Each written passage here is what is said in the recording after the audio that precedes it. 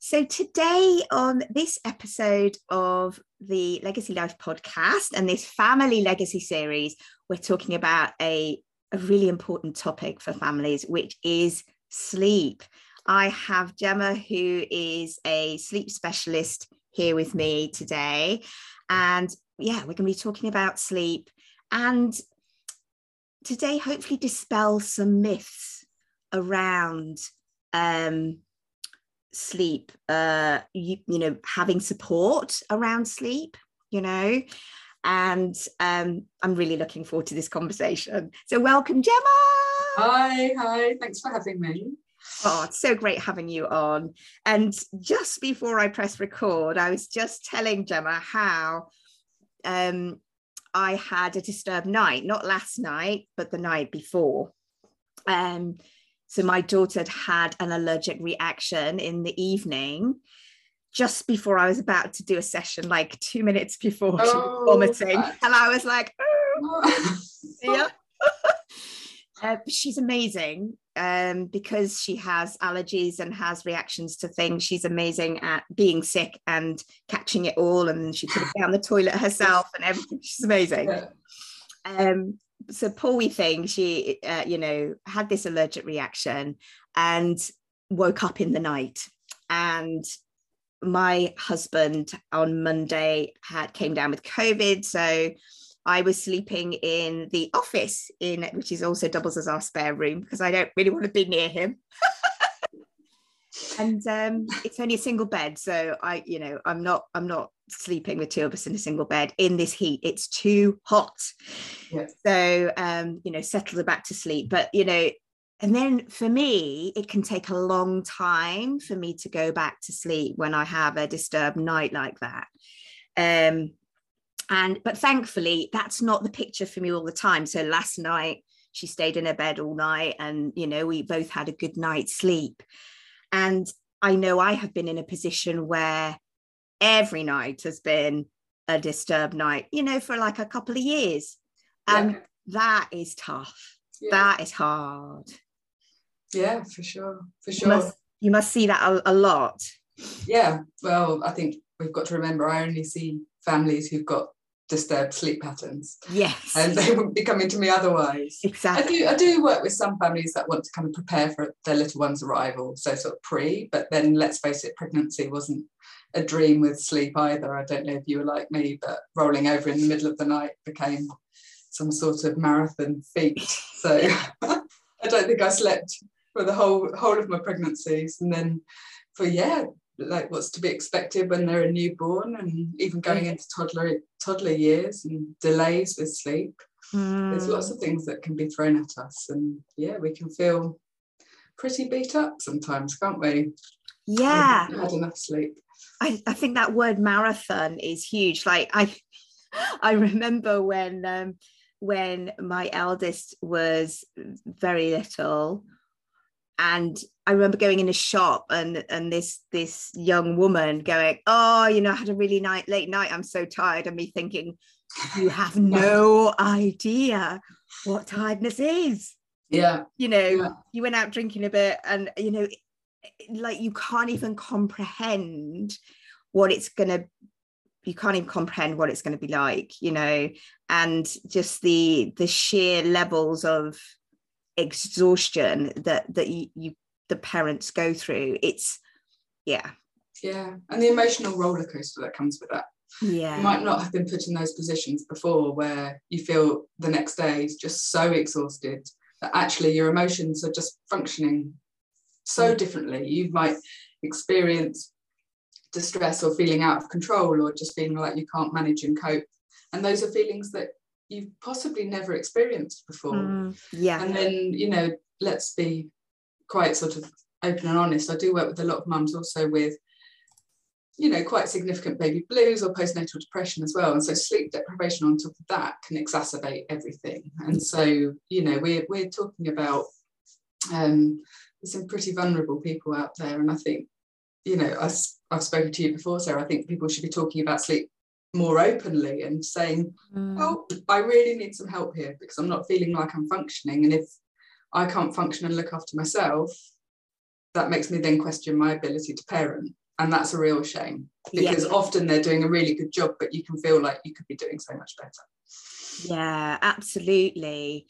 And I think the support that you get as a mother, or that I had, it might be a bit different now. I'm not up to date on what people get when they give birth here in the UK right now. But, you know, I had a couple of health visitor visits, you know, and yeah, I did. I'll be honest, I didn't find them at all helpful. Really. Yeah, I think it depends on your health visitor, doesn't it? But I mean, everything, if I'm honest, has been really stretched during COVID. So everything's gone down to bare bones, hasn't it? And then things like, I suppose, sleep, and talking about sleep issues might be seen as more of a luxury than talking about nutrition and feeding and all of those other things. So, you know, and even some aspects of child development, you know, is your baby sitting up yet? Are they meeting their milestones? And those would be the red flags that possibly doctors and health visitors are looking for. And that's because of the circumstances. Yeah. And yet, you know, people are still struggling with sleep, still struggling, not too sure who I can ask. This only seems to be a private service. There's a little bit of stigma attached to seeking support about sleep, which we can discuss. And so I'm just going to kind of ride it out, because at some point, in theory, it should get better. Exactly. You have just absolutely nailed it on the head. That's exactly kind of what it was like for us. And I think we really had this sense of, obviously, I know health visitors are looking for the most vulnerable people. They're looking for certain things, and it's not just sleep. There's lots of things, like you say, they're having to cover and make sure that, you know, that they always tend to ask the question as, you know, if your partner is, if you're feeling safe, you know, because they're looking out for women who are vulnerable, you know. So that, you know, there are certain things, they've got a wide remit, haven't they? Yeah, sure. And like you say, probably particularly now, not that much, you know, that the resources and the availability is probably vastly reduced, you know. Yeah, for sure. Yeah. You know, it's almost seen as a rite of passage, isn't it? You chose to have a newborn baby, you're never going to sleep again. You know, tough luck, ride it out, it will be okay. Which, I don't know, it's really hard, isn't it? When you're really struggling, you don't feel like you can ask for help. It's so true. I mean, and it is a rite of passage, you know. Becoming a parent is a massive thing. It's huge, and it's, you know, I always say it's the biggest transformational program you didn't know you were enrolling on, that lasts a lifetime, because it is until you die. You know, you're a parent until you die, and beyond. Actually, you're always a parent, aren't you? You're going to be on a census somewhere that people in years to come can check on and see your lineage, you know. We're always parents, and it is a rite of passage. However, that I, you know, it doesn't mean you have to be alone with it, or that we have to, because I felt like I had to do it on my own for quite a long time. So for the first 9 months, particularly because there are also these assumptions around women and men that, you know, women have the hormones, so they're better equipped to deal with the sleep, you know. And often partners are like, you know, so many of my peers, and I hear it many times from other parents as well, that, oh, my partner's really terrible with when they don't have sleep, so I need to do the nights, you know.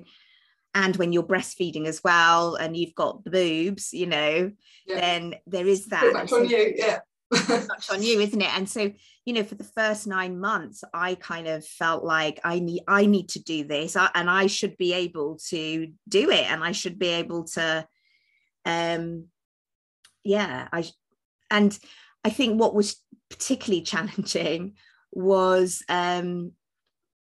so I did most of the night. Well, I did all the nights really for the first 9 months. And then I got to the point where I was like, I can't keep doing that on my own, because of how little sleep I was getting. But also my daughter had severe eczema, allergies, which meant she couldn't sleep. Yeah. So early on in my, I remember I read the No Cry Sleep Solution, which is a book you've come across. I love it. Yeah, my bookshelf just there. Yeah, it's a brilliant resource and a brilliant book, and so much in it helped me. But one of the key things that it says is, with, you know, when you're making changes, is if your child is unwell, wait until they are they're better. Yeah. And I'm like, but if your child is unwell and, you know, is really unwell, and that's a long-term thing, it's like, well, what do you do then? You know, which was the situation I was in, you know. Yeah, no, and absolutely, and me, and, you know, there's so many people that say to me, oh, Gemma, your children must sleep beautifully. It's like, well, I've got a toddler who delays bedtime because she'd much rather be doing something else. So I still go through that. Yeah. And B, my son has medical issues, rather like your daughter. That meant that there was no way he was ever going to have a consistent sleep pattern, because he needed to be tended to. And he needed love, support, comfort all the way through the night. That's fine. But it doesn't stop you looking at sleep as more of a holistic thing of, you know, what can we do about the sleep environment? What can we do about daytime sleep, nighttime sleep? All these other bits and pieces that just sort of help fit some of the pieces of the jigsaw together. So this is what I feel. I never really say necessarily that I'm a sleep consultant. I prefer sort of sleep specialist, because I think it's a little bit more holistic. It's not necessarily about going, right, what are we going to do to sleep train our child at night? Let's talk about sleep. Let's talk about, you know, let's look at it holistically. Let's look at the family. Let's look at the parenting style. Let's see what we can do. So yes, children will go through periods of illness, and maybe, you know, they are chronic conditions, and so we've got to think about that. But it doesn't stop you saying, I'm struggling right now. Is there anything we can do to make this a little bit easier? And sometimes it's adjusting the parents' schedule rather than the child's, to help the parents out. You know, it's like, this is going to be rough for a while, let's be honest, but what can we do to help you? And I think, you know, so many people contact me about their child, when really I feel like I'm helping, it's more about helping them. Yes. And then they're able to help their child. Yes. Yeah. It's interesting, because it's, you know, there are so many crossovers with, you know, between what we do in that respect. You know, I don't work with children, I work with parents to empower them to help their children. And that's why it's so great having you on here and, you know, having this conversation, because, you know, having other specialists who I know that I can refer people to that are having specific issues, you know, and in this instance, sleep, it's really great to have these, have this network, really, which is something else that you're doing, isn't it? That you're creating this professional network, aren't you? Yeah, for sure. So, you know, I think I've alluded to in the previous question, but the sleep consultant industry tends to have a little bit of bad press, and there's quite a lot of people that feel that sort of sleep training is synonymous with cry it out, and you chuck your baby in a room and you go back in at 7 o'clock in the morning, and, you know, just, it couldn't be, from my perspective, anything but. But so there's you know, there's a lot of bad press, you know, and I've worked for many years with professional associations, and I've worked in medical education, and I see, you know, what medics and nurses and others have to go through to maintain their professional status, and you think, well, that's, you know, that's there for a reason. It's to keep us safe, and it's to weed out bad practice. And I felt, when I transitioned from that into being a sleep consultant, I was a little bit nervous about going into an unregulated industry. It didn't sit with me. I'm like, oh. And then I realized how vulnerable some of my clients were. And I was like, well, anyone could be working with, you know, these women in this circumstance. So I took a lot of the principles of medical and sort of nursing, sort of continuing professional development, and always staying on top of things, and just started offering that out to sleep consultants. So it's called the Child Sleep Society. And it's for anyone who works with families with sleep. So recognizing people like yourself, maybe giving people advice. It might be doulas, it might be lactation consultants, and people are talking about, it might be that they want to start night weaning. It's now time. And so that's why a lactation consultant might be giving advice. And so it's a little bit more, it's not a closed shop. It's not a membership organisation that you have to join and you have to meet certain criteria. It's, I work in this industry and I want to know more. Please give me opportunities that are trusted and respected, and I would love to learn more. So it's a little bit more, we like to think of ourselves as a post-pandemic company. We're a community interest company, so we're not for profit, and we're just there for people who kind of go along with our morals and our ethics, that actually I want to be the best practitioner I can be when I'm working with these families. So I'm going to continually update myself. I'm going to set time aside in my diary to do that. I pledge, basically, to be the best I can be. Yes, yeah. It's no more complicated than that. Oh, it's so great that you've recognised that gap in that industry and are, creating something that you really value and that you would like to have, and for others, and it's quite often that's how we end up coming to things, isn't it? Because we're like, oh well, I'd really love that for myself, so, and no, nobody else has made it, so creating it then. You start thinking about it and a little bit more and a little bit more, and before you know it, you blink an eye and it's registered. Brilliant. Oh well, and so this is the Legacy Life podcast, and so I'm going to ask you the question, which is, what's the legacy that you feel that you are creating? What's your vision, your legacy vision? I think, I look over the years at what lactation consultants and other people working in breastfeeding have done for breastfeeding women. And, when I struggled with it, it was so easy for me to say, help. And I've got charity organisations, I've got health professionals. I was seen almost immediately. And I would love to take that ability for women to go, I need some help with this, and just translate that into sleep. And for it not to be sort of blacklisted as a topic where you can't talk about this because, it means that you're going to leave your baby to cry it out. It doesn't. I'd love to just trash that. And I would love to just enable more people to say, I need help, and access services. Now, ideally, those services would obviously be free to access. Currently, more often than not, they're not.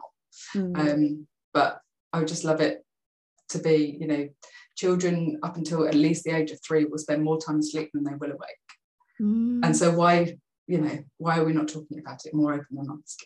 Yeah. And as you talk about that, it's it makes me think, because I used to do breastfeeding support, peer support, and in the local children's centre near where I live, that I went to my NCT group there, and I went once a week and supported women, so it was, but having that network of people and that network of support, and people went to weigh their babies, and I was there to talk if they were struggling with breastfeeding, and so having that, it's having this kind of referral system that is there with breastfeeding, isn't it? Like, professionals know where to refer as well, that there are different organizations and groups and within the local community and what have you. So having that for sleep would be incredible. I mean, my master's degree was in public health. From my perspective, this is health promotion. This is, healthy sleep habits, lots of this. It's not complicated. Don't tell anyone I said that. But it's not complicated. It's just good advice. And it's just that being more accessible to families that need it, really. Yeah. And the thing is, often solutions are simple, but they're not necessarily easy to implement. And because it's the same with me with the parenting, you know. It's pretty simple actually, but it's not necessarily easy. And it hinges on consistency as well. You know, consistency is so massive, isn't it? And doing things long enough. And when you're in that sleep deprived state, like a day can feel like a week. It's hard to know, you know, how long have we been doing this for, and whether we've been doing it long enough. You know, we would be like, oh, it's not working, and it's like, oh, we've only been doing it 2 days, you know. But it feels like 2 weeks, you know. The other thing I hear is, Gemma, I've tried everything. And I'm like, right, okay, so what we're going to do is we're going to pick one thing that fits with your parenting style, it fits with your baby's temperament, and we're going to do it really, really well. And we're going to align whatever method that is to something that you feel completely confident with. Because if you feel confident and you feel that you're able to do that at 3 a.m, at 4 a.m, at 5 a.m, you will be consistent. It's not what the book suggests, it's not what your friend did, it's not what your mother-in-law did, it's what feels right for you and your family. And you know, and some families have got more alert children, more sensitive children, and things have got to be adapted, and the books aren't written for those kids, you know. You have to make modifications and adaptations, and that's why, you know, working with someone one-on-one is so important. There's loads of families out there who are so lucky, you know, their babies sleep through from day dot. They'll probably be horrible teenagers, I'm sure, at some point. At some point they'll be with it. But you know, even the book that's the #1 bestseller on Amazon might not fit with you and align with your values, and that's why I think it's really important that you know, choosing a practitioner to work with is almost like choosing a coach. You've got to have that connection first. You go, right, okay, they get me, they get where my hotspots are, they get the fact that actually we've tried this, you're not being consistent, why? And I said, you have got to be honest with me. Absolute honesty, because if I'm going to suggest something that doesn't feel right for you, you're not going to do it. And it's just going to confuse the baby. So just tell me, and you've got to have that relationship. It is a coaching relationship. And I know you work with babies, but you work with older, like what age group do you go up to? Up to 5. Our training will let me.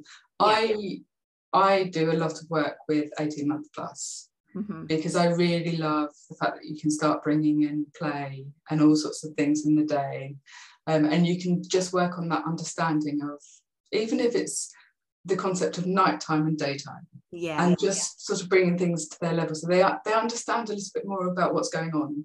But at the moment, my daughter's at the stage where she's able to understand that sleep gives her superpowers. And when she wakes up in the morning, she feels so much better, and she's able to eat, and she's able to run, and she's able to play because she slept well.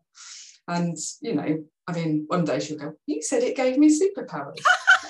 But at the moment, that really means something for her. So, you know, and sleep is such an abstract concept, isn't it? If I said to you, go to sleep, it's like, what does that even mean? But, you know, talking to children, using their language, asking them to close their eyes and be quiet as a mouse, things that they can do and they understand, and we just help that understanding. And that's why I love working with toddlers. And also because the families are so different as well. There's families where, do you know what, it's been fine up until this point, we've been in this situation, but now maybe typically a sibling is coming along, and so whatever setup they had before isn't going to work, because maybe there's another sibling joining them in the room, and I think, right, okay, it's time for you to go to your own room so we can swap over. That might be a common one. Sometimes children have been great sleepers up until the age of 2, and then the delays and the resistance comes, and they're like, what is this? You were perfect, and now you're not. And you know, and sometimes parents go, everyone told me it was going to get better, and now they're 3 and it's still horrendous, and now I feel that. So you can get lots of different questions at that point. So I mean, I've worked with all families, but I particularly enjoy the toddlers and preschoolers. A little bit more of a challenge, and a little bit more that you can think about doing in the day to support them as well as at night. It's I can really see how much you enjoy your work, and it's so satisfying helping people make those changes, isn't it? Yeah, it's so satisfying. So what's one thing that you would like if you could only tell people one thing today that would maybe make a difference to them, what would that be when it comes to helping their child to sleep? I think it's just about the fact that it's what works for them as a family. Yeah. And it is you get so much advice, some of it unwanted. Yes. And it just doesn't feel right to you. But you've got to go with your gut on this. And that is because you know your child, you know what works for you, you know what works for your partner who's involved in this as well. You're the primary caregivers doing whatever is needed at night, and therefore you get to choose. So you get to define what this looks like. So yeah, that's so great, because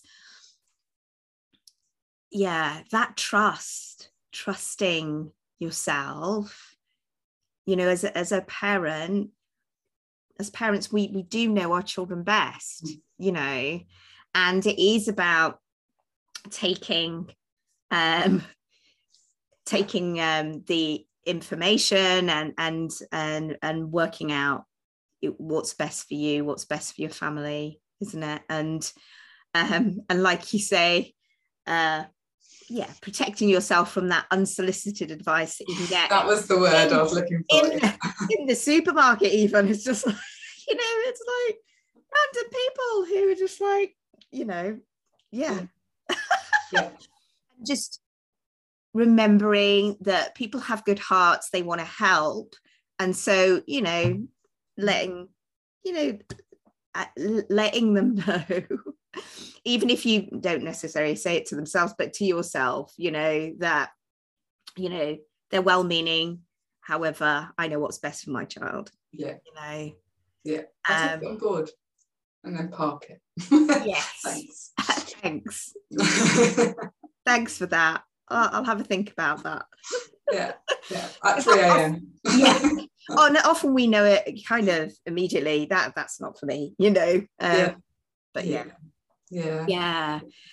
so it's been so great to talk to you about what you're doing and about some of the myths that there are about support, and where do you feel is the best place for people to connect with you if they are looking for information about either the sleep support that you do, or if they're a professional, wanting to find out more about the support they can get as somebody who talks about sleep as part of, the wider services that they offer? Fab. My website for the sleep specialist stuff is childsleepspecialist.co.uk. And if you're a professional, then join us on childsleepsociety.com. Brilliant. And those links will be underneath the podcast in the description. So if anybody is wanting to connect further with Gemma, you can do that by going to those links. It's been so great to chat with you today. Thank you so much for coming on. And if I'm looking forward to sharing this with everybody. And I know that we have some plans as well to do some things together as well in terms of supporting families. So watch this space. There will be opportunities to learn some more from Gemma's wisdom going forward. And if you want information about that, let me know. So thank you so much for coming today. Thank you, Sarah.